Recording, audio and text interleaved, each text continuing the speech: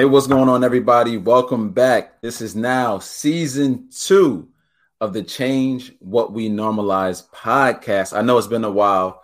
I had y'all waiting a little bit, but I'm just glad that y'all stuck around. And this season, I actually have guests with me. So last season, it was just me pumping out these episodes, getting out this content and sharing this value with you. But now I've brought along a bunch of my friends, some incredible guests that I have lined up for this season, and you're not going to want to miss it. So make sure that you subscribe to the podcast. Make sure you subscribe.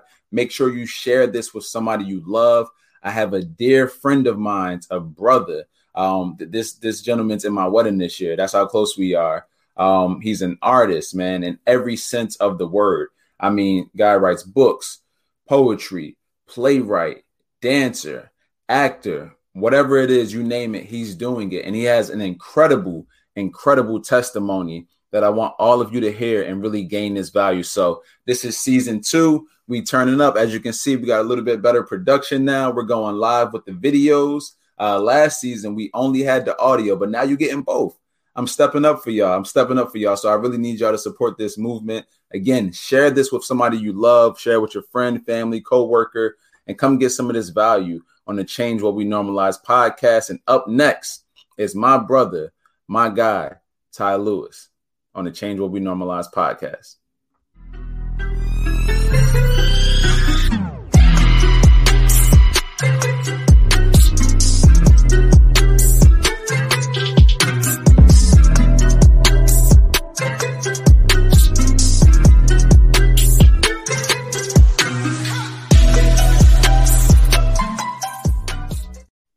Hey, what's going on, everybody? Welcome to the Change What We Normalize podcast.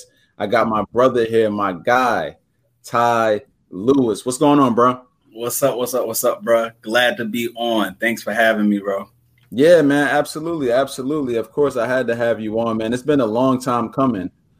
We've been trying to get you on here for a grip now. Right. This was months ago, I think, when we talked about having you on here. Yeah. But I had to get some things right, and I didn't want to come, I didn't want to come in a way where it wasn't correct. Right. Like if I'm going to have somebody of this stature on, I got to come correct. You know what I'm saying? This stature.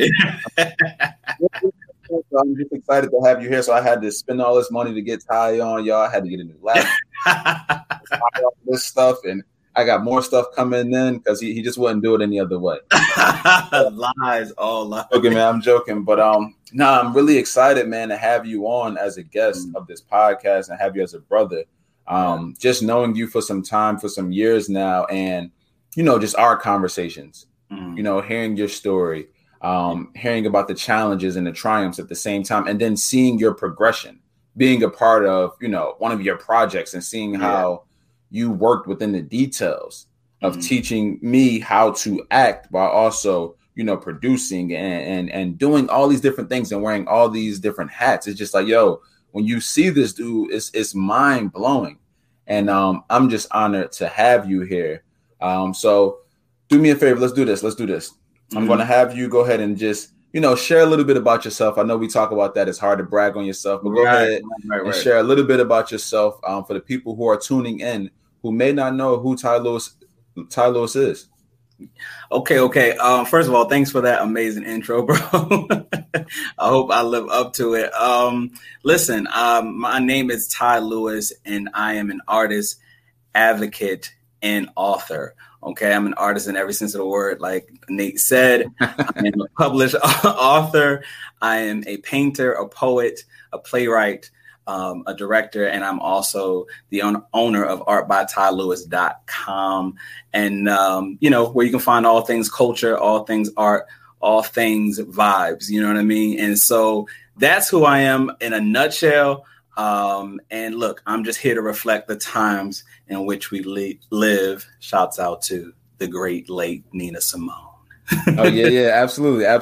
And we're going to dive a little deeper into that quote towards the end of the show. But what I want to start with is this, right? I want to start with, so the theme of this podcast really is to share, powerful stories and powerful insight about resilience, really breaking down disempowering stigmas, and things that we've lived up to as a culture that hasn't actually served us, right? Right. So for me, my challenges with mental health stemmed from my childhood, but I also grew up as a child who didn't feel comfortable expressing these feelings and these emotions. Yeah. So I literally had to break that stigma as a grown man to really gain my healing and be able to go back into my community to help others do the same. So I want you to share a little bit about your story, man. I want you to kind of take us back a little bit, take us back to young Ty and kind of share a little bit about your journey. Yeah, absolutely, bro. Young Ty was very lost. I had a lot of trauma and just a lot of difficult experiences that kind of shaped the young man, the man that I am now. But being younger and going through those things, I really didn't understand what was going on around me. Also being an artistic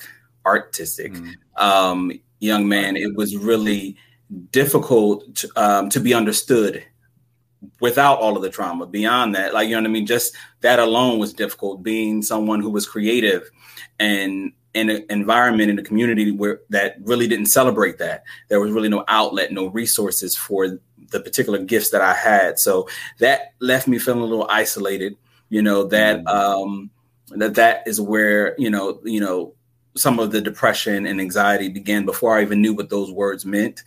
And so it was just like an internal suffering that was going on from a really early age, again, because of some of the life experience that I had at such a younger age, due to different experiences that I had with, a parent being dealing with addiction, being, exposed to some things that I shouldn't have been exposed to, and really shaped literally what my destiny has become and what it's going to be. You know what I mean? So that's some things that I dealt with growing up. You know what I mean? Just addiction, depression, or not myself being addicted, but like having a parent that was addicted. And that's a struggle in itself for all the youth who've experienced that and trying to love someone who is sick and not knowing, and them not loving you correctly, and then you trying to navigate through that world of why aren't you loving me back? That in itself is a whole nother discussion, right? In of itself. But so for me, especially me, because I was a very sensitive kid, I was very curious, I was very loving, and I just wanted the love back. So when I didn't get the love back, it just added to me feeling rejected. That's a lot of rejection is what I felt growing up as well. And so, my journey as an artist came from that suffering. I wanted to kind of experience other people and who've gone through what I've gone through. And I also wanted to be a voice for those who had experienced what I experienced and just didn't know how to vocalize it. And I know I've been given some gifts to where, as an actor, I can become those people who've suffered like me. As a writer, I could write their stories with light in it, with love in it, with acceptance in it, with understanding in it. And though that's a gift that I couldn't leave dormant. So what helped me also to navigate out of that kind of the depression and the traumas that I've had experienced was allowing myself to be a part of my community. At a young age, right out of high school, I was given the opportunity to volunteer at the Police Athletic League in Atlantic City. There was a drama club ran by Arnell Lyles and Michael Bailey called Paw Prints. And they allowed me to come and utilize my gifts and share my gifts at one of their shows, one of their showcases. And once I did that, I was invited to come be like an assistant director, drama director, and things like that. So I began to write for them. I began to choreograph for them. I began to express what I had been going through in these creative avenues for these youth to perform. And it healed me. And so through that, doing that for some years, I was then able to work at the Pleasantville Recreation Center as the drama director there for the summer camp program for many years, at least 5 or 6 years. And me being exposed to these youth, being exposed to the art through me, healing through me, discovering who they were through the art, through me. Like, you know what I mean? It gave me a reason to keep going. It made me feel like I mattered. It was a place where I wasn't rejected. It was a place where I was understood and accepted. It was a place where I didn't need approval anymore. It was a place where I was affirmed. And it came via people like Miss Deborah Washington, who is retired now, but she, the supervisor of the rec center for Pleasantville. And so she saw what was in me and she gave me that opportunity. She said, just go forth with whatever. I see your gifts. I see what you can do. And she literally allowed me to work with 150 youth every summer and express different things and help them to become who they went on to become. And, I've had students who have auditioned for different colleges and the arts programs, who have graduated and dance programs, who've called me and said, can you help me with this audition for different roles that I'm going after? I see some of my youth and some of the young people who assisted me are now auditioning for Broadway, auditioning for different movies, auditioning for commercials. And it's because of the spark they felt and they got via the groups that I started in the Recreation Center and Police Athletic League, and even started my own performing arts program, at the Recreation Center at a young age. So even though my community didn't have, at the time when I was young and in my formative years, they didn't have those outlets that I was looking for, that I needed, because I felt like I was all in this world by myself, of having an over imaginative mind, actually dreaming that I could be somebody. That was not the norm from where we come from, Nate. And what I mean by that. You know what I mean? Dreaming beyond our borders of Pleasantville, New Jersey. That was just not the norm. It was like, you're just going to be here. And so I always believed beyond that. And it just seemed like my imagination was always crushed. And so thank God that he instilled in me these gifts that I just fought for. When I couldn't fight for me, I fought for my gifts. That's a word. When I couldn't fight for me, I fought for my gifts, because when Tyrell wanted to give up, my gifts was like, but they need us. Yeah, absolutely. Like, the youth need you. They need you to go and expose them to culture, take them to shows, take them to the Mural Arts Project tour in Philadelphia, take them to their first Broadway show. You know what I mean? Take them to their first theater show and see Beauty and the Beast. Take a bunch of kids from Pleasantville and have them see a Broadway quality show. Write a skit about the violence going on when Trayvon Martin was killed, and I did a skit that I wrote. And the kids, spoke that out to an audience filled room, you know what I mean? Expressing how they felt about, Black men being shot. And it was like, if I gave up, those opportunities would not have happened for these young people. The community would not have heard how hurt they were about what was going on. So if I gave up, not only would my gifts have been dormant, but the destinies, the trajectory of the youth that I've impacted would have been totally different. I'm just so, bold enough to believe that I was that special in God's eyes, that he ordained me to have these gifts to impact their lives. So yes, I feel like if I didn't give my gifts a yes, like they needed, then it would have impacted those youth in their lives and their destiny, because I said no when I could have fought for my yes. You know what I mean? So here I am now with all of the experiences that I've learned, all of the trauma that I've experienced, all of the achievements, all of the failures, all of that wisdom now. And I'm able to channel that into art by Ty Lewis, you know what I mean, as a painter, and paint our reality on the canvas, as a playwright, write that script that reflects our stories, be the voice for the voiceless. I'm able to do that now in a place of confidence that I would not have had not God showed me the value of my story through the youth that I've impacted.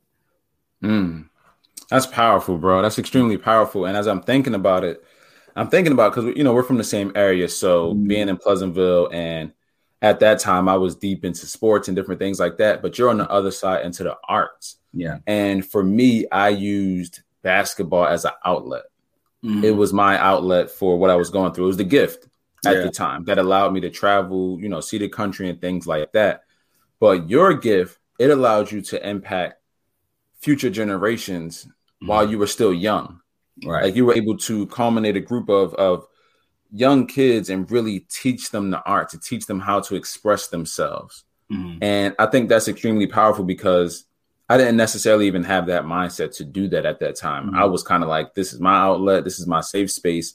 But you took it upon yourself to be courageous enough, to be bold enough to like, look, I want to expose y'all all to this as well.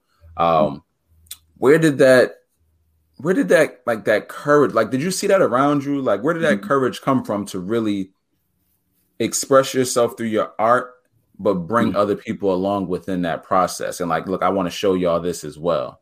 Because like you said, it wasn't necessarily, I guess, the norm during that time. So you really stood out. Right. I believe it really came from, and this is because this is before I really got into a good relationship with Jesus Christ, right? This is when when I was struggling, when I was still doing my thing, when I was going back and forth from loving God to ignoring God to, you know, being in his presence to leaving his presence. Like this is those days, you know, so I can't even say that, you know, it was the unction of the Holy Spirit. Like, you know what I mean? like people will want to say. I would like to really give my father some credit here, because he instilled in my brother and I to do something. You know, there was no option to do nothing.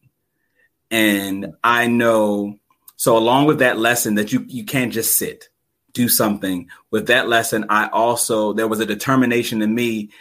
I had a very clear picture of who I wanted to be from the time I was young and could even imagine to still today. Like, I have a clear picture of what I wanted to be. So with that lesson from my father of do something, and that picture that I had on those days where I felt less than because I might have not been in college when everybody else was, when I felt like my gifts didn't matter, when I kept going out for auditions and wasn't getting anything, what kept me going was that picture that I had of myself in my mind and the fact that I had to do something. So for me, working with the youth was me doing something. Yeah, I may not be on Broadway. Yeah, I may not have scored the big film a role that I wanted. I may not have wrote my first script or published any books at this point, but what I can do is utilize my gift and hone my craft through these youth. So as much as I feel like I helped them, they helped me. They helped me. They helped mold me as a writer and as an artist. You know what I mean? So that's what kind of motivated me. My dad used to say all the time, it would be a Saturday. And I tell him this now and he cracks up, but it's the truth. Like we couldn't sit on a Saturday. It was like, it's a Saturday, chores is done. You know, there's nothing to do. You could, you know, you're just sitting there watching cartoons, probably playing a game or whatever the case may be. And my dad would come in the room and be like, don't you have some friends? Don't you have some friends? Ain't it a book you can go read? This is back when the library was a thing, before the internet was something. You know what I mean? And people were like, can't you go to the library and pick up a book? I promise you, Nate, you know my father. You can ask him. You can ask him. You would be like, don't you have something to do? Like, in other words, now being the age that I am now, I can understand that. Like, when you've worked a full week and then your kids, you want some time to yourself. You don't have to worry about them being in your face. So yes, do you have something to do? You know? And so if we didn't, he would find something for us to do. And so I actually put this in one of my scripts that I wrote for Jazz from the Terrace, the plays that we both were in, where he told us to, like, he was clear. He cleared out a like half acre of land, and he told us, and we fenced it in.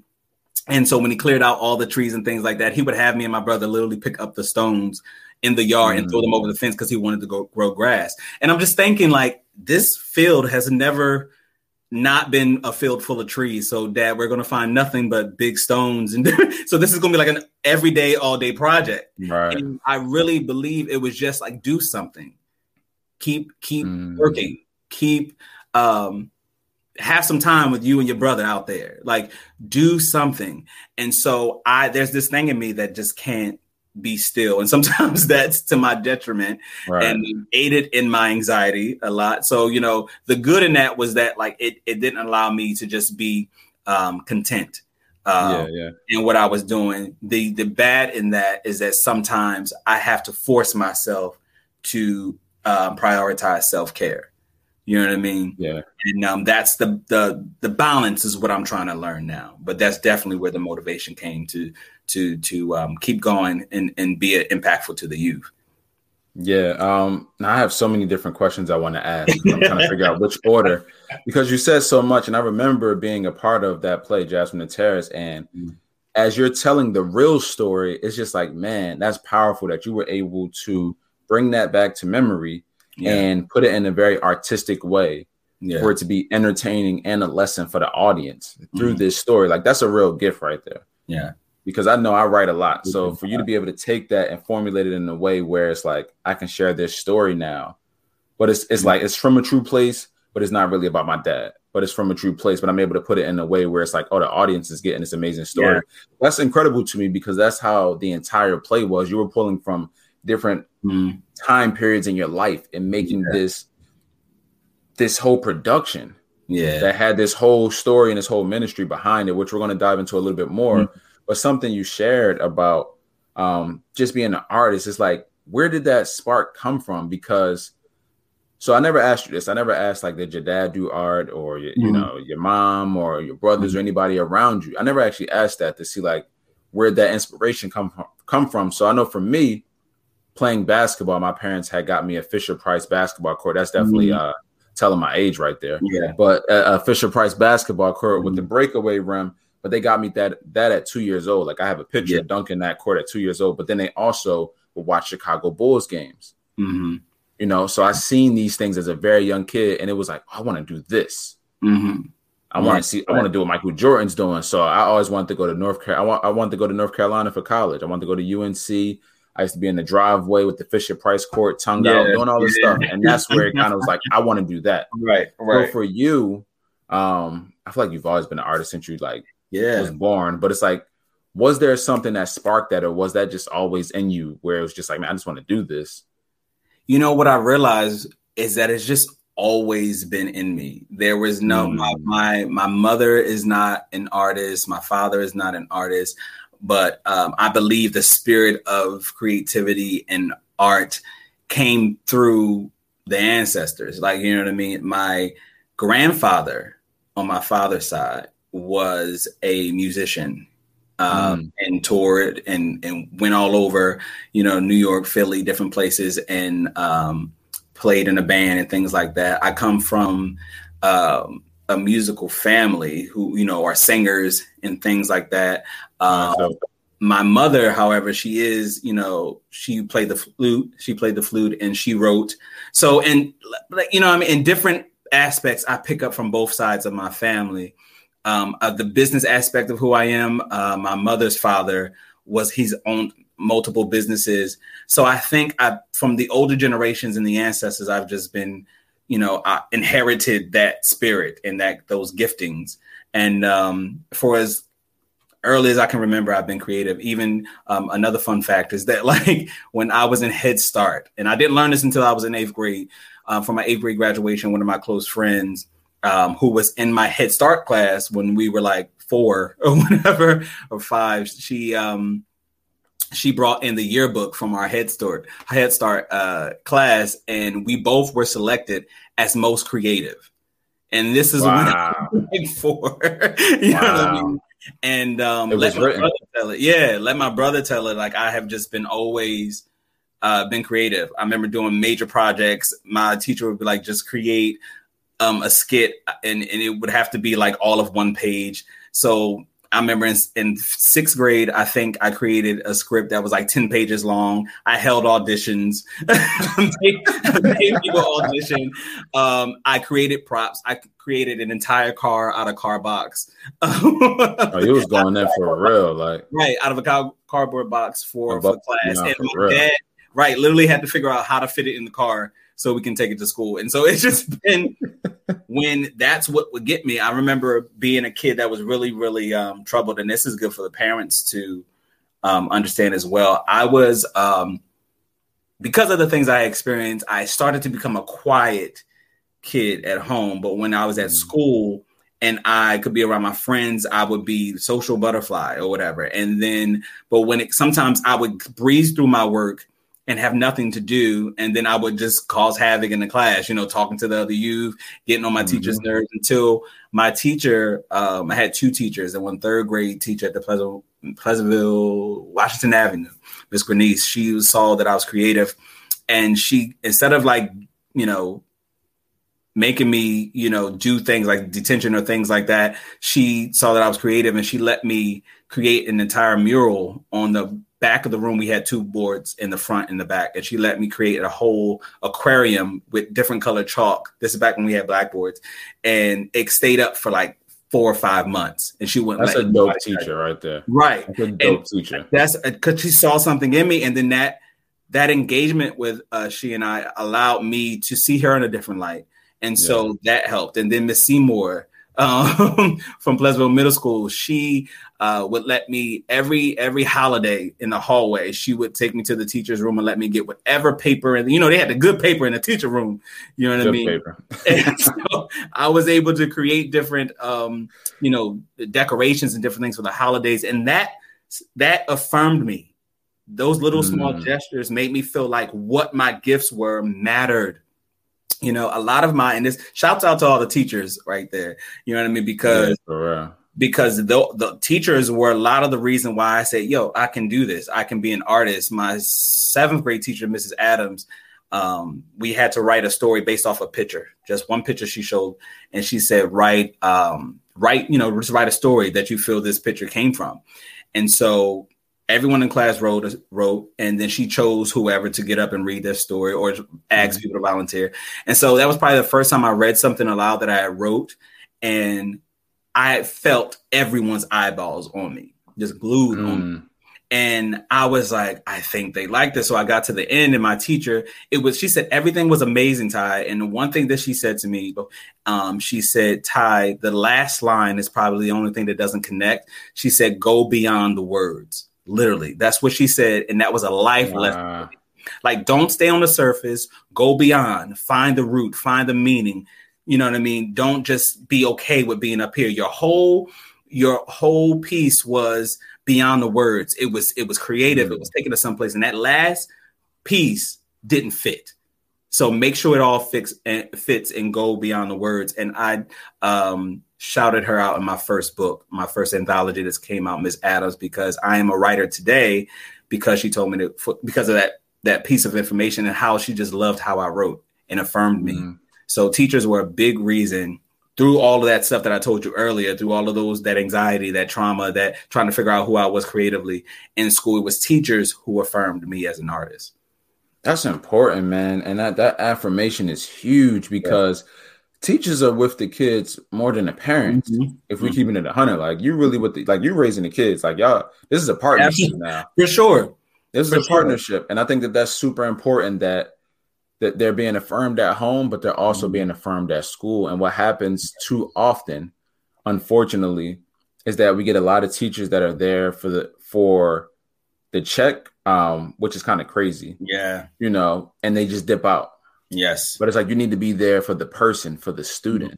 Yeah. Like you play a huge role in shaping how they see themselves. Absolutely. So when I go into places and, it's the summertime, and I won't name the school that I went into, but when you go into this place and you're checking out the place, I'm talking to them, I'm setting up some stuff for a speaking engagement, and they're like, oh, these bad kids is about to come back. Yeah. What? Like, first of all, it's the summer. Right. It's first of all, it's August. Right. What do you mean these bad kids? Like you're already prejudging them and they haven't walked through the door. Right. So for those teachers out there, those educators out there that are affirming your students, I definitely want to give you your flowers and tell you to continue to be an example because you are shaping and molding the lives of so many young individuals. Absolutely. And that's going to change the world at some point, right? I know I had teachers in my life who really poured into me. Yeah. Miss Manley, Miss Murphy, that just seen something in me and affirmed me. Yeah. Mr. Washington, these people seen something, Mr. Townsend. And these people seen something in me and they will pour into it. And they would encourage me to utilize my gifts in the right ways, which is powerful. So I want to transition a little bit and talk about gifts because, you've utilized your gifts, within the Powell Center, within the community, but also within the realm of the church. Yeah. And a lot of times, unfortunately, especially in the Black church, a lot of times, a lot of people's gifts are exposed and utilized in a way that doesn't serve them. They're almost being, and this is going to sound crazy, almost like pimped out in a way. Where it's like, here's your gifts, and we need your gifts. Right. We need your gifts and what you can do. It's about what we can take from you, not what we can pour into you. Right. And I know you've had your experiences with that. Absolutely. For quite some time. Do you care to share a little bit, Yes. And I think here's the thing. The church, specifically, obviously the Black church, God gives everyone different gifts. You know what I mean? No one owns that person's gifts but God. You know what I mean? And I think that the church gets used to utilizing those gifts. You know what I mean? Unto the glory of God. It starts off that way. You know what I mean? I believe it's a genuine, listen, you have a gift. I believe God wants you to use it. And yes, he does. You know what I mean? And in the beginning, it seems like, yes, I'm doing this unto the Lord and things like that. And let's identify this as well. There are some people whose gifts are literally for the church only. You know what I mean? People are called to the church. That's what your gift is for. God bless them. That's what God called you to do. Amen. But then there is, don't get me preaching, bro. Right. He's about to go in. But then there are people. Because when I do this means I'm that felt personal. That felt personal. Like you had somebody in your mind when you said that. I'm about to go into my preaching. You know what I mean? But then there are people who are called beyond the walls of the church that have gifts that are artistic, like being a dancer, like a singer, like a musician, different things of that nature. And for some reason in the Black church, it has been my experience that it's hard for church folk to accept that everyone is not called just to the four walls of the church, you know? And what I found it to be was very limiting, because I knew God had called me beyond, but I felt stuck. I felt like I was only going to be celebrated within the church. I felt like I was a sinner if I did anything outside of the church. You know what I mean? And that came via people in the dance ministries, via people on the worship team, it's just like you have to, pastors, deacons. It was like, okay, yeah, so, we'll see you on Sunday and Sunday only and Sunday again and Sunday one more time. And that's it. But as soon as you're like, oh, but I'm going to perform here, there, or whatever, you get the looks, you get the crown. Do what? You know what I mean? Or because I was an actual artist, you know what I mean? You get comments and different things. I remember one time, because I was growing in God, and I'm a very expressive person. You know what I mean? Very dramatic. I talk with my hands, as you can see. And so I'm singing one time, and I'm like leaping for joy and things like that. And I had someone say to me or whatever, yeah, you kept jumping around. Like you could, if you probably could have got that song out if you wasn't jumping around. But I was worshiping how I worship and leading how I lead, you know what I mean? How God called me to lead, but it wasn't within the comfortability. Is that a word? Yeah, I'm making up words. It works. It works, brother. It wasn't in, it wasn't in the, it wasn't comfortable for him. You know what I mean? The way I express myself. Yeah. And it was really an expectation for me to then go back into what he could accept. And then I knew something was wrong with that, because who I was called to be was freer when I was just that.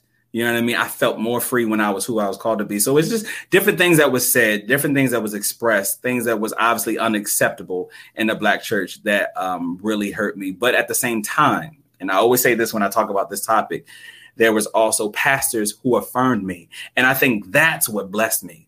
The fact that those spiritual leaders that God called to my life saw the gifts on my life and said, listen, I remember my my spiritual father, who's still one of my spiritual fathers today, Pastor Kevin Ragland, he said, Ty, if you are supposed to be on Broadway, go be on Broadway. If you're supposed to be an actor, go be an actor. Like, it's okay. Like, I love that you're in the church. I love that you're dancing and things like that, but there's something in you. And that's how you know when somebody's really called to your life, when they can see what's in you and they've actually invested in you enough. They've engaged with you enough to say, listen, I see you beyond these four walls. When that happened for me, that blessed my entire life, because I was freed from other people's opinions. When the spiritual father of my life said, go forth. And I believe, if anything, I would love to see it happen for the Black church and just, the body of Christ as a whole, is for them to love like Christ loves more. Yeah. And the way Christ loves is he accounts for the totality of someone's life experiences before he judges. I like that. You understand what I'm saying? Like, it's from the perspective of, but not what's wrong with this kid. He's just going all over the place. He dancing here, singing here, doing all that or whatever. That can't be God's will. That can't be what God called him to do. It's just so not what we used to. It's not traditional. It's, all that stuff. Yeah. Before we think like that, let's think, what happened to him? What happened to him? What's the reason why he's got to express himself in so many different ways and things like that? Okay, let me have a conversation. Let me engage. Let me see his perspective. Let me see what he's going through. Let me see where I can insert the word of God. Let me see where I can encourage him. Let me see where I can place correction with love. Let me see where I can do all these things to impact his life in such a way that he is no longer moving from the spirit of rejection, or moving from the spirit of pride, or moving from the spirit of rebellion, but he's moving with the Holy Spirit, because I've allowed God to expose me to who he really is before I judge. And now that I see who Ty really is, I can give him what God has given me to give him in love, and he will receive that and move forward with that. So we've got to start loving more and letting God be God, and making sure that before we come with correction, before we come with a rebuke or any of that, we need to first seek God and make sure that we're supposed to put our mouths on someone. Right. And then if we are, I'm pretty sure the Holy Spirit would tell you to do it in love, tell you to do it from a place of understanding, and all you're getting, get an understanding. And some people just don't get an understanding, and they start talking, and that's when they mess up. And that's when someone runs from the church. Luckily, I was already planted in God was already planted in my heart. So when I got those words that was discouraging, I was unmovable in who I was as a Christian. And so therefore, when those naysayers were coming around, it didn't cause me to leave God. It caused me to move out of the building. And a lot of times people think moving out the building is leaving God, which is crazy, because God ain't the building. You know what I'm saying? Yeah. And just listening to that, man, it makes me think two things. One is, I wonder if individuals, I'll say in your case, were envious, and that's why they try to keep a cap on, because they seen you branching out into and flourishing in everything that God's called you to be, right? What was there this sense of like, man, I want to do what he's doing, or I want to be able to express myself in that way, but I don't feel comfortable in doing so. And then there's this other aspect of, you need to have a relationship with me to be able to really say anything. Okay. Of that, like, of that stature, to be able to judge, right. like there's a realm around this. Like, first, I don't even know you, not on that level, to where you can try to limit me. Right. I think we have to be careful with that. Right. And I forget what I was just I think I was watching something where they were like, you can only correct somebody when you're in within the right proximity of that person. Yeah. You cannot just come out your face because you are in whatever position and you feel like you have the right to do so. You know what I mean? You have to know someone. Because you can go ahead and start correcting all willy-nilly or however you feel because you are in whatever position and you feel like I got a word from the Lord or I got the scripture to lay on you, whatever. You can say whatever you would like because we have a free will, but will that person receive it? Yeah, people be using that too. People be using that. Like, oh, I just got a word. Right. I got a word, so I got to share this. Like, no. Right. Hold on. I was very sure. I was very clear that I only receive from individuals who I know. One I trust, one who know me and want the best for me, and one I agree with who they are in God. My spirit agrees, and all of that stuff is accounted for before I receive what someone has to say to me. You know what I mean? So if someone just comes to me and says whatever because they got a word or they want to, feel boastful and puffed up because they're in whatever position or whatever, I let them speak. But then if my spirit disagrees, we just go, we don't take it in, we don't let it sink, we don't let it sit, we just move forward without that word because I have a sincere relationship with the Holy Spirit. And plus, anybody's word that it could ever give is only going to confirm what the Holy Spirit had already told you. You know what I mean? So if someone's giving you information, you know what I mean, or trying to give you this word or whatever, you're not going to receive it if it's not something that you're in your prayer time, God hasn't already spoke to you. You know what I mean? Exactly. So I don't know. And I think all of this just stems back to we have to know how to love one another. Facts. If I love you, I can say things in correction. I can give you constructive criticism. You know what I mean? I could tell you that I didn't agree with that, and I think this would be better for you. I can do all of that if I sincerely love you and I approach with love. God won me over with love, so I expect anybody he sends to do the same thing. That's a mic drop. So we're gonna see you next time. Let me stop. But no, you're right, bro. Because love is simple, but it's not easy. It's simple. It's very simplistic, right? But it's not easy to do. No. And me as a believer, I'm like, look, I need God to be able to love, especially on a lot of y'all out here. So it's like it's one of those things where I don't think people are willing to do the work and do the self-inventory of what they're trying to express and their motives behind it. I think that's super important. But as we shift gears again, this transition from you leaving that specific building into kind of like, all right, I need to find, another church home. I need to figure things out. I'm still doing my art. I'm still learning about myself. A lot of different things happen throughout that time. Yeah. And then we bring up the conversation of mental health. And you've spoken before how you've battled with certain things, how you may still be going through some things, and how your art is an expression of just all of this, the culmination of your life. So I want to talk about you, Ty Lewis, as the artist, right? And mental health as an artist. Like, what does that look like? What does that mean to you as an artist? That is something, like, as you know, bro, because we talk all the time about this, like, that is something within the last few years that I've really even acknowledged, my struggle with mental health and things of that nature. Because I believe I was because I was someone who was looking for affirmation, looking for love, looking for acceptance and things like that. I started to build this outward, version of myself, via the approval of others. You know what I mean? And I started, okay, well, if I do this in church, they'll like me. If I use my gift and dance, they'll accept me. If I sing on the worship team, they'll see that I have talent. You know what I mean? And someone will tell me you're great or you're not, but at least I'll know, so there was part of me who did these things, of course, out of obedience to God. But if I'm honest, it was also because I wanted to be accepted, And so when you base your walk in Christ on others' approval, you're bound to get hurt. You know what I mean? You're bound when you base who you are in general, your personality, your characteristics, when you base who you are on other people's opinions and whether they accept you or not, you're bound to get hurt.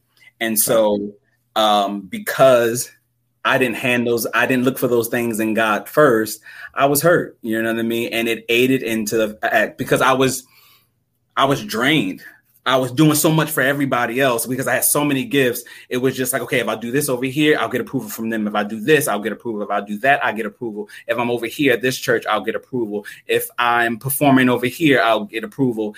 And then what happens is people start not accepting it, who you are, not, affirming anymore. And now, or people are using you and draining you.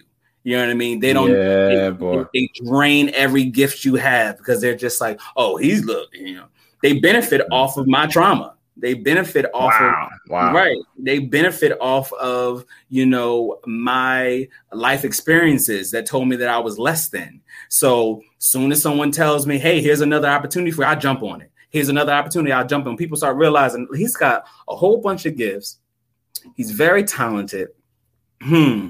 That'll make me look real good. Let me sign him up real quick. That'll help my brand. That'll help what I'm trying to push. Utilizing this young man who obviously, likes attention. So let me go ahead and sign him up again. And then the hurt person who I was signed myself right up, walked right up to the front line. Yes, I'll be there. Yes, I'll show up. And all the while that I'm showing up from them, I'm never showing up to God for myself. I'm showing up to people, expecting them to affirm me. And what happened is I started getting drained. You know what I mean? Now I'm drained. Now I feel like my gift is getting stale. There's no more anointing in it. I'm just doing it. So then I become more depressed. I feel like I get in a rut of this is just what you do. It's a cycle. You know what I mean? I get in the depression. I'm back at the altar. I have full of anxiety. I go back to the altar. I keep doing these performances, keep trying to show up, keep trying to be a yes man to everybody, keep trying to be, Johnny on the spot for everybody. And there's a vicious cycle of just depression and anxiety and the things like that. And then I realize, I have to change. I have to posture my heart back to God. I have to posture my why back to God. I have to give all my cares and concerns to God. And once I did that and stopped saying, okay, I no longer want everybody else's approval, because sometimes people's approval is attached to your stress. People's approval is based on how much you're willing to work without getting anything. You know what I mean? Yeah. No, you get what I'm saying? So they're like, yeah, you great up until you ask me for $25 for what you're doing. You great. You great right. Up until you tell me no. You're great up until, you have no time for me because you start valuing yourself. I'll keep telling you great as long as you keep thinking, not knowing your worth. I'll keep telling you you're great as long as you keep devaluing yourself and it benefits me. So wow, that's that. Whew. Right. So I had to change that. I start realizing that I was just pimping myself out. You know what I mean? And people were used to that. God opened my eyes to look what you were doing. I didn't call you to do 7 things at once. I didn't tell you to go do this event and go dance here or be a part of that. Where is your no? Let your yes be yes and your no be no is what my word is. So I don't know why you keep doing it. You're stressed again. You're depressed again. You're filled with anxiety because you keep saying yes to things I did not call you to people who I did not send for you. And so once I realized that, it was now okay, God, here's all the things I've been through, all the rejection, all of the trauma. And here's the thing. God already knows what you've been through. He already knows. Right. He just wants you to speak it to him and really give it to him. God, you've seen this, that, and he's seen the whole thing because he wrote the story, right? So he just wants you to connect with God. I know the story wasn't just for me to go through. It was for me to experience for my destiny. So once God knows, he's connecting to his destiny. Keep giving it to me, son. Keep giving it to me, son. God can take you to the next chapter. Yeah. You know what I mean? Because now you start realizing there's value in those last chapters. You know what I mean? There's a purpose in those last chapters. God, I'm noticing my purpose. And he says, okay, he's connecting to the real why. And now I can take him to the next level because he's got it on. He's got this level conquered already. You know what I mean? And so it was just about me giving my stress and just my gifts back to him and not to people. And once God approved all those things and God said, I affirm you, I created you in my image. You know what I mean? Only approval I needed was from Christ. And then that started to lighten the load of the expectation of others, of being what everybody else wanted me to be. I started just seeking comfort in the Holy Spirit. And when that happens, when you start saying no to people and yes to God, you lose a lot of people. Facts. You know what I mean? You lose a lot of support. You know what I mean? When you start putting a value on who you are, people walk away. You know what I mean? But what the enemy will want you to think, oh, see, they walking away. See, you're not really worth nothing. But God is like, no, you were worth my son dying. And that's more than anything these people could ever give you. You know what I mean? And that was confirmation enough that if it was just me and God alone, that was enough. Is the journey lonely still today? Yes. Is the destiny hard to get to? Is the enemy still there? Are the hurdles still there? Absolutely. But I've learned in those first few chapters that those hurdles, those problems, those things that are coming are building my character and is of telling God is showing myself approved. Like it's all those things that I'm going through. God is saying, keep jumping those hurdles, keep giving those cares up to me, keep casting those spirits out, keep doing those different things, because I know you're becoming who I called you to be for your destiny. You know what I mean? So that's what I've learned to do in the process of accepting, where I was at in my mental health. It was, how many things have I not given to God? How many things am I actively and being content in, and knowing that I'm depressed, knowing that I'm stressed out, knowing that I'm a yes man to everybody, knowing that I'm Johnny on the spot, and I'm not doing anything about it.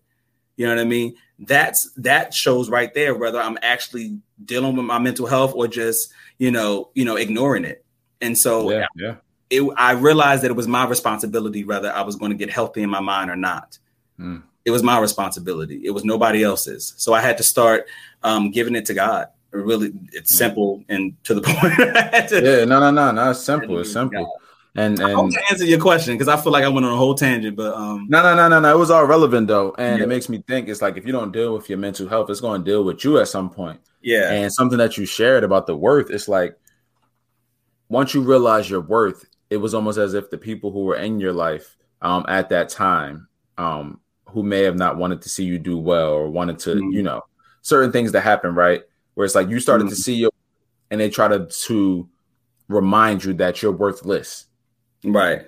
And you had to go against that and go against the grain and really understand, like, no, I'm a child from the Most High. Like, this is who I am.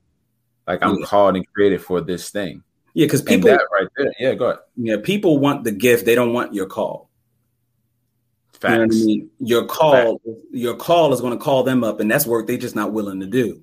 So as long, like, they'll keep you around as long as your anointing is not showing them who they are. You know what I mean? If you are, when I was lost and just out here utilizing these gifts, and let's understand this: your gifts is not like, your gifts come without repentance. So I have gifts just because God gave me gifts. Everybody has gifts. Pop stars have gifts and things like that. So it's not, I'm not all special and everything like that. But when people start, are like, he's real talented, and they start using it wasn't until I started realizing that my gifts are not just gifts. They're my calling. There's an anointing there and things like that. I start walking in that thing. So that means now when I step into these atmospheres with different people or whatever, they're in reverence of that. Like, oh, this is not just Ty dancing. This is not just Ty creating another painting or whatever. This is there's a power that he's connected to now. There is a realization that he has, a revelation that he's walking in now or whatever. And they feel it. And then what happens is they start seeing themselves, and then they run away and walk away because of that. Because now there's a conviction when I walk in a room, not because I'm great, not because I'm holier than thou, not because I think I'm higher than the next person, but simply because I said yes to the Holy Spirit and I'm walking in that calling now. And so that light that is in me shows up. And so when there's darkness or manipulation or whatever other spirit that's in somebody else or whatever, that light reveals it, and that they run from that thing. See, the enemy wants you to think when they're running away, they're running away from you. They're running away from that hurt little boy that you were, that hurt little girl, but they're actually walking away from the anointing that's on your life because it's too much for them to handle. And see, you know what I mean? It's when you connect with that perspective that your power is untouchable. that you're unmovable. You know what I mean? That's when you really connect to that, that's when people want to go. So my thing is, if you can't handle my call, see ya. You gotta walk away. See ya. I'm good with that. I'm good with that now. And I know that it's not about me when somebody else walks away. It's about them. You know what I mean? And the people who are called to your call, they're going to be right there. And guess what? They're enough. They're enough. The people who are called to your call are enough. But the people who just want to give, and that's what you got to decipher, the wheat from the tares. You got to know who's there for the gift and who's there for your call. Don't give your energy to people who are just there for your gift, because they don't got no root in you. They're not invested in who you are and in your destiny. They're just there for the moment. They're there for them. You got to be there. You got to give your all to the people who are there for your call and understand it and appreciate it and respect it. That's who you invest in, and that's who you help sharpen, and they'll sharpen you. And those are the ordained people that's supposed to come in your life. And that's what I had to decipher. And that helped me with my mental health. I no longer felt like a victim anymore because somebody walked away, because somebody didn't accept me. I was no longer a victim. I was a victor. I'm a victor now. You know what I mean? Because I've accepted the power that God has given me through my story and through my trauma and through my testimony. I've accepted that now. So now who I am is more clear to me than ever. And when you're connected to who you are, your power is untouchable. Right. I got to get this message to some teenagers and just young adolescents, because a lot of things that you shared, man, it would save them from so much trauma and turmoil. Not saying that they wouldn't go through difficulties and challenges, but the message that you shared and how to decipher between the two is extremely important and unfortunate for us. Well, I'm not even going to say unfortunate, because it's molded us into who we are today. Right. But for us, we had to go through those different valleys and those different challenges that could have, stopped us, that could have took us out. We could have definitely turned around and went a different way. We've seen so many different people do it. But for you to remain resilient, man, I think that that's a story and a testimony that I would love to find a way to get it to so many teenagers and just younger kids. It's extremely powerful. And just stepping into that full power of who they are, who God created them to be. Yeah, it's powerful, man. It's powerful. And if, for the adults that's listening to y'all, look, take that word. Like, if you need to rewind this part back, rewind it back, like listen to it again, but really get what he was saying in that, because that's extremely powerful. Right.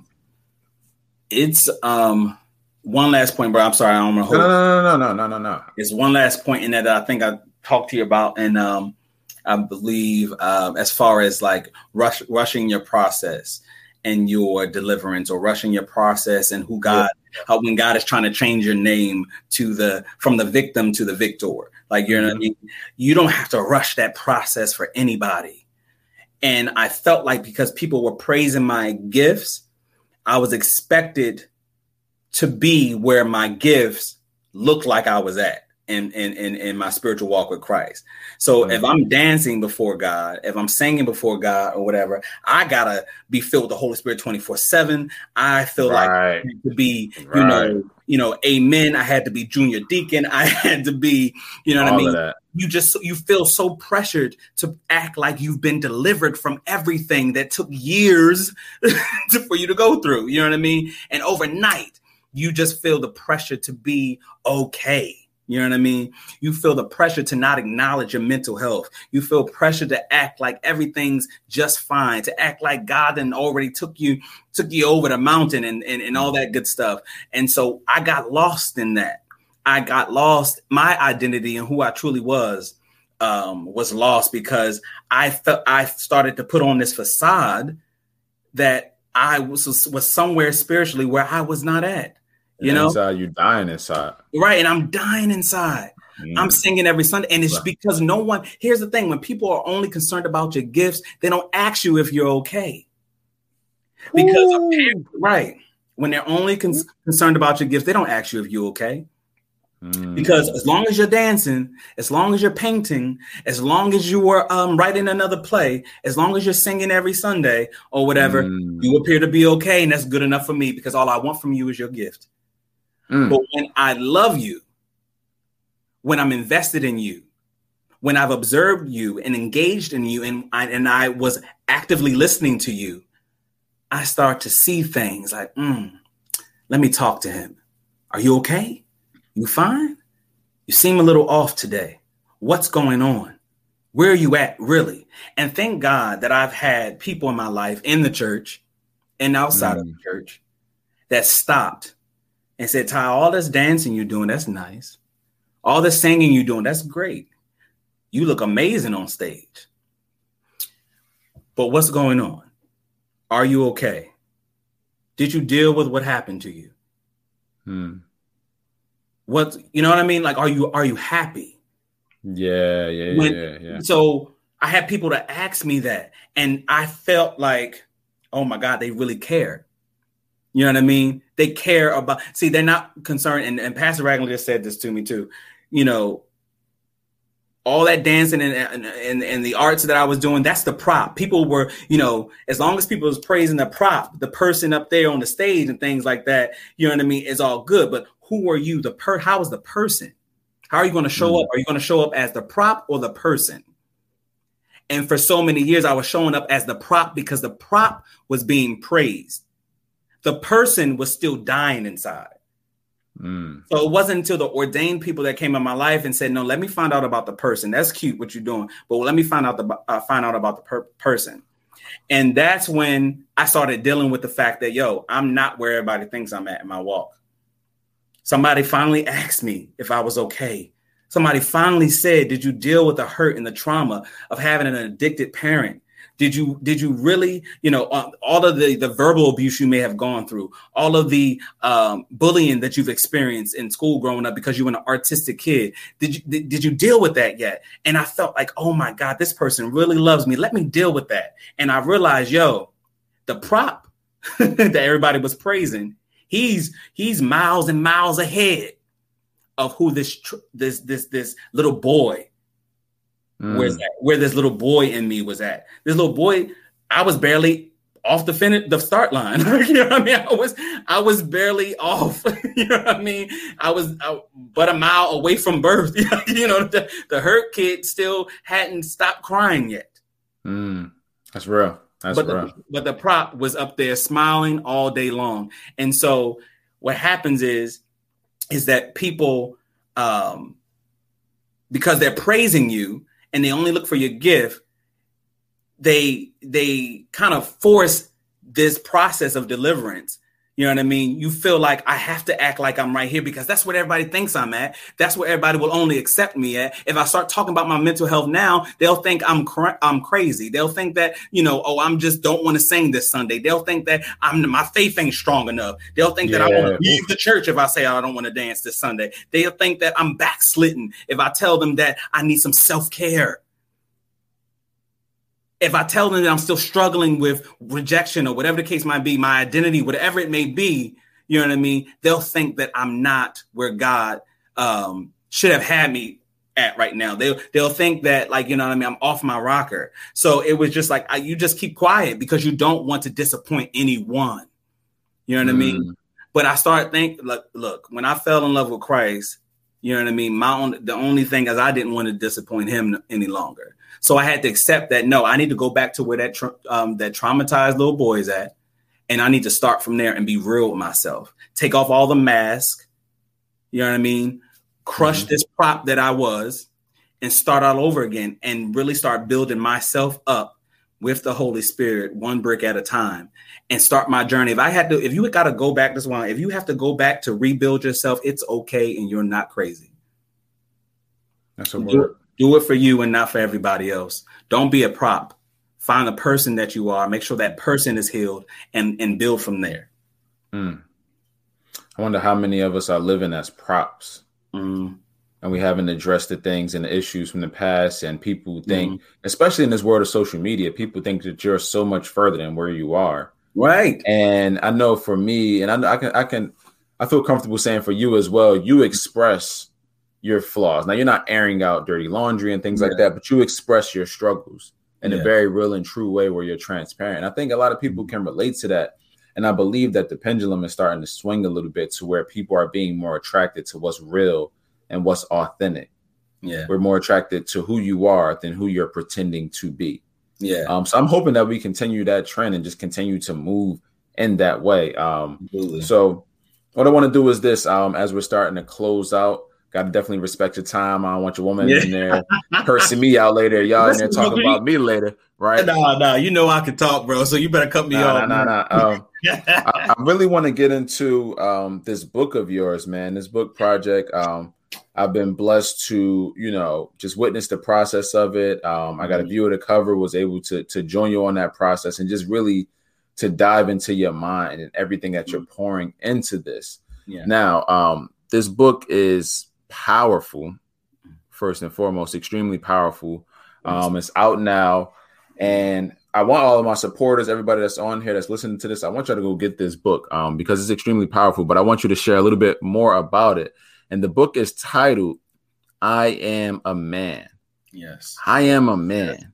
I want you to go a little deeper into that on, one, what made you title the book, I Am a Man, and share the story behind it. I know the story. Yeah. But for those listening, those viewing, I want you to really share this story and your heart behind creating this piece during this time in history. Absolutely. This book, first of all, thank you for that, bro. And this book is my second anthology, is a book of poetry, and probably be my last before I start working on my novel. And this was birthed in the season of the pandemic. It was birthed in the season of racial tension in America, when George Floyd was gunned down and many, many other Black men. And for people who know their history, their Black history, I Am a Man is familiar to you. This was a slogan that was used in the 1960s for the sanitation workers protest that was happening right after two Black men were working in horrible and inhumane working conditions. And it was raining really bad one evening, and they took shelter in the back of their garbage truck when the truck malfunctioned and crushed both of the men alive. They were paid very low wages. And so they had to, suffer those conditions in order to put food on the table. So It wasn't like they could just take a day off when it's bad weather. They had no other choice. They were literally being paid pennies. And so these men took shelter and they were crushed. And this led to a protest. And this is when also what would lead to Dr. Martin Luther King's assassination, because he would even march with them on a very historic march. And you can look all this up and fact check me. But these men passed away, and it sparked a protest. And in that protest, men were marching with signs saying, I am a man, because Black men felt and still feel today that they are not seen as men and as human. These men were meant to work, was left to work in really inhumane conditions and paid very, very low, very, very low wages. And Dr. Martin Luther King joined them in their fight for better wages and different things like that. And so even in my younger years, I remember seeing this in the history books and things like that, just that slogan in the black and white pictures of men holding signs, I am a man. And I'm thinking, and it didn't connect with me. I'm thinking, what? Duh. Like, we know, you are a man. Like, we get it. You know what I mean? But as I experience life and as I've become a man, what would it mean to me if someone seen me as less than, as someone seen me as just a body, you know what I mean? And just, and not worth a decent wage and not worth life and equal rights and different things like that. And again, as I grew up and to become the man that I am now, I realized that for some people, I am still less than. I am still not accepted as a man. I am still not worth equal rights as a human being on this earth. And so that I am a man is really significant and really resonates with me to this day. For the men that were murdered in the back of that truck, for the men that have been murdered by police officers since then, by the systematic racism that we're experiencing still today, that's still relevant from the 1960s, from before the 1960s and up until today.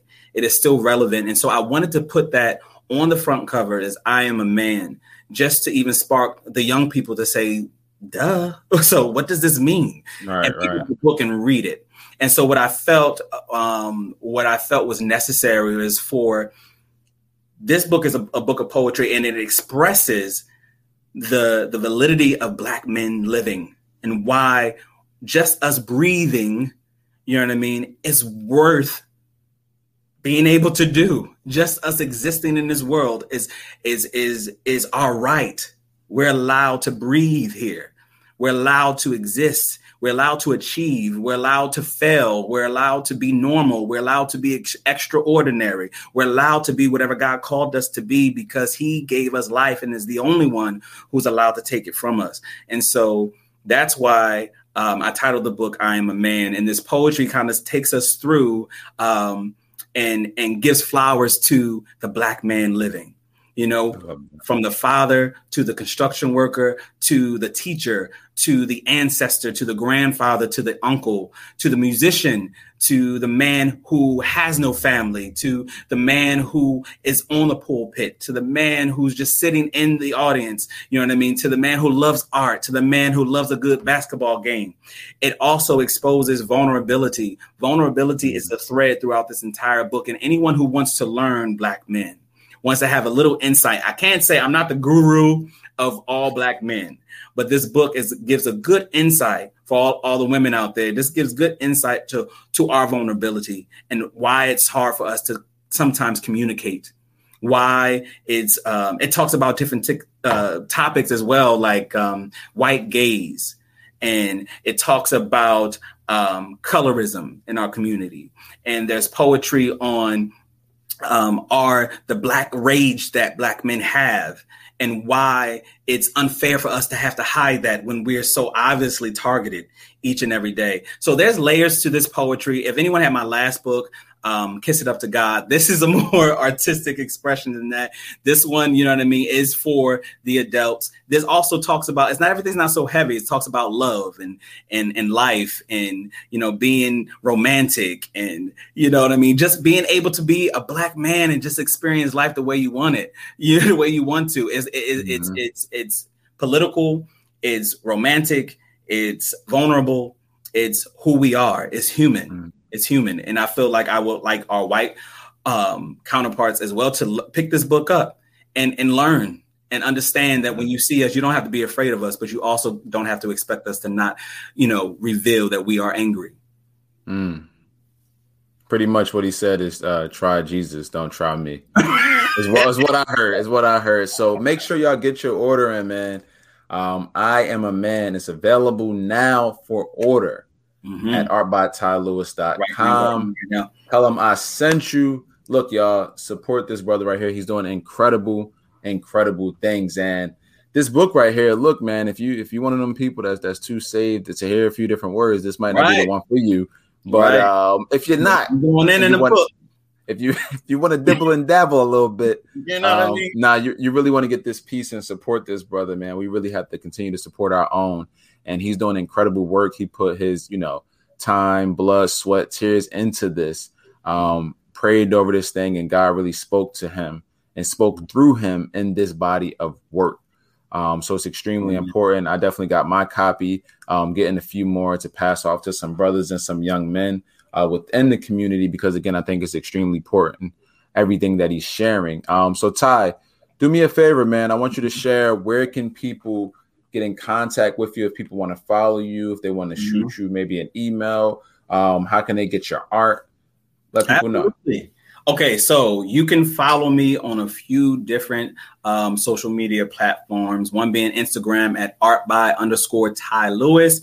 Also, you can visit my website to check out the latest goings on with myself as an actor, a playwright, an activist, all those good things, right at artbytylewis.com. You can keep the conversation going on my Art by Ty Lewis support group on Facebook. You can also follow me at Ty Lewis on Facebook as well. And let's keep this conversation going. We all a community of creatives and culture and life. Let's keep this conversation going. We need it. Yeah, absolutely, man. I appreciate that. And before I let you go, So, what's new in season 2 of the Change What We Normalize podcast? In season 1, at the end of every episode, I would share a quote, that was based around the episode more so, or based on something that really inspired me. So for season 2, now that I have guests, I asked every guest to bring a quote with them that impacted their life, something that changed their life. And you shared your quote earlier, but we're going to bring it back up here. And the quote right here is from Nina Simone. It says, "An artist's duty, as far as I'm concerned, is to reflect the times." What does that mean to you, Ty? Absolutely. It means to show exactly what is happening in our world, in our society, in our neighborhoods, in our backyards, and at our dinner tables right now, not just for controversy's sake, but for change and for understanding and for acceptance and for results and for resolve, you know what I mean? And for evolution, you know what I mean? And so that's what my goal each and every day from Sister Nina Simone is to reflect the times. So it's art by Ty Lewis, reflecting the times. That's fire right there. Way to send us out. And last thing, I know I'm throwing a lot on you, brother. But season 2, I had to beef it up, man. I gave so much for season 1, and I was like, I got to go above and beyond for my audience, for my supporters, man, because they truly are like ride or die, and they really support this movement of what we're doing here with Change What We Normalize. So, as you know, the title is Change What We Normalize, and for me, that speaks to every aspect of life, right? When God blessed me with that quote, when it really downloaded into me, I was at a Stop the Violence walk out in Atlantic City, and I believe a young teenage girl had just got killed, but prior to that, there were like back-to-back killings of teenagers. And I remember doing the walk. They asked me, could I speak? And I said, yeah, of course I can speak. I believe you were there, actually. Yeah. And that just kind of came out of me. Yeah. And it was just like, we need to change what we normalize, because we've normalized this behavior. We've normalized gathering on these occasions, but not doing nothing. Right. And I got extremely frustrated, and God put that on my heart. And from there, the vision was just casted into everything in life. So it can go from, a movement like that to your weight loss, to your relationship, to finances, to your mental health. Like, change what we normalize. We didn't have the conversation amongst Black men about mental health when I was growing up. I want to change that. So change what we normalize means changing everything that isn't serving us, to me, right? And turning it into something that serves us and allows us to grow. So what does change what we normalize mean to you? Wow. First of all, just that tagline alone, change what we normalize. That's amazing. That gets you thinking, that gets you, to have a conversation that you never had before. And what change what we normalize means to me is to address and unmask the dysfunction. Address and unmask the dysfunction. We cannot move forward if we are not acknowledging the dysfunction that is happening in our families, in our relationships with one another, and things that are swept under the carpet. We have to start addressing these topics and make sure we get to a place where we are functioning in a healthy manner, from a healthy foundation. And no one can say that they're functioning on a healthy foundation if you are working and living and have your being in dysfunction. Yeah. We have to change that. We have to make sure that we are masking the dysfunction. Wow.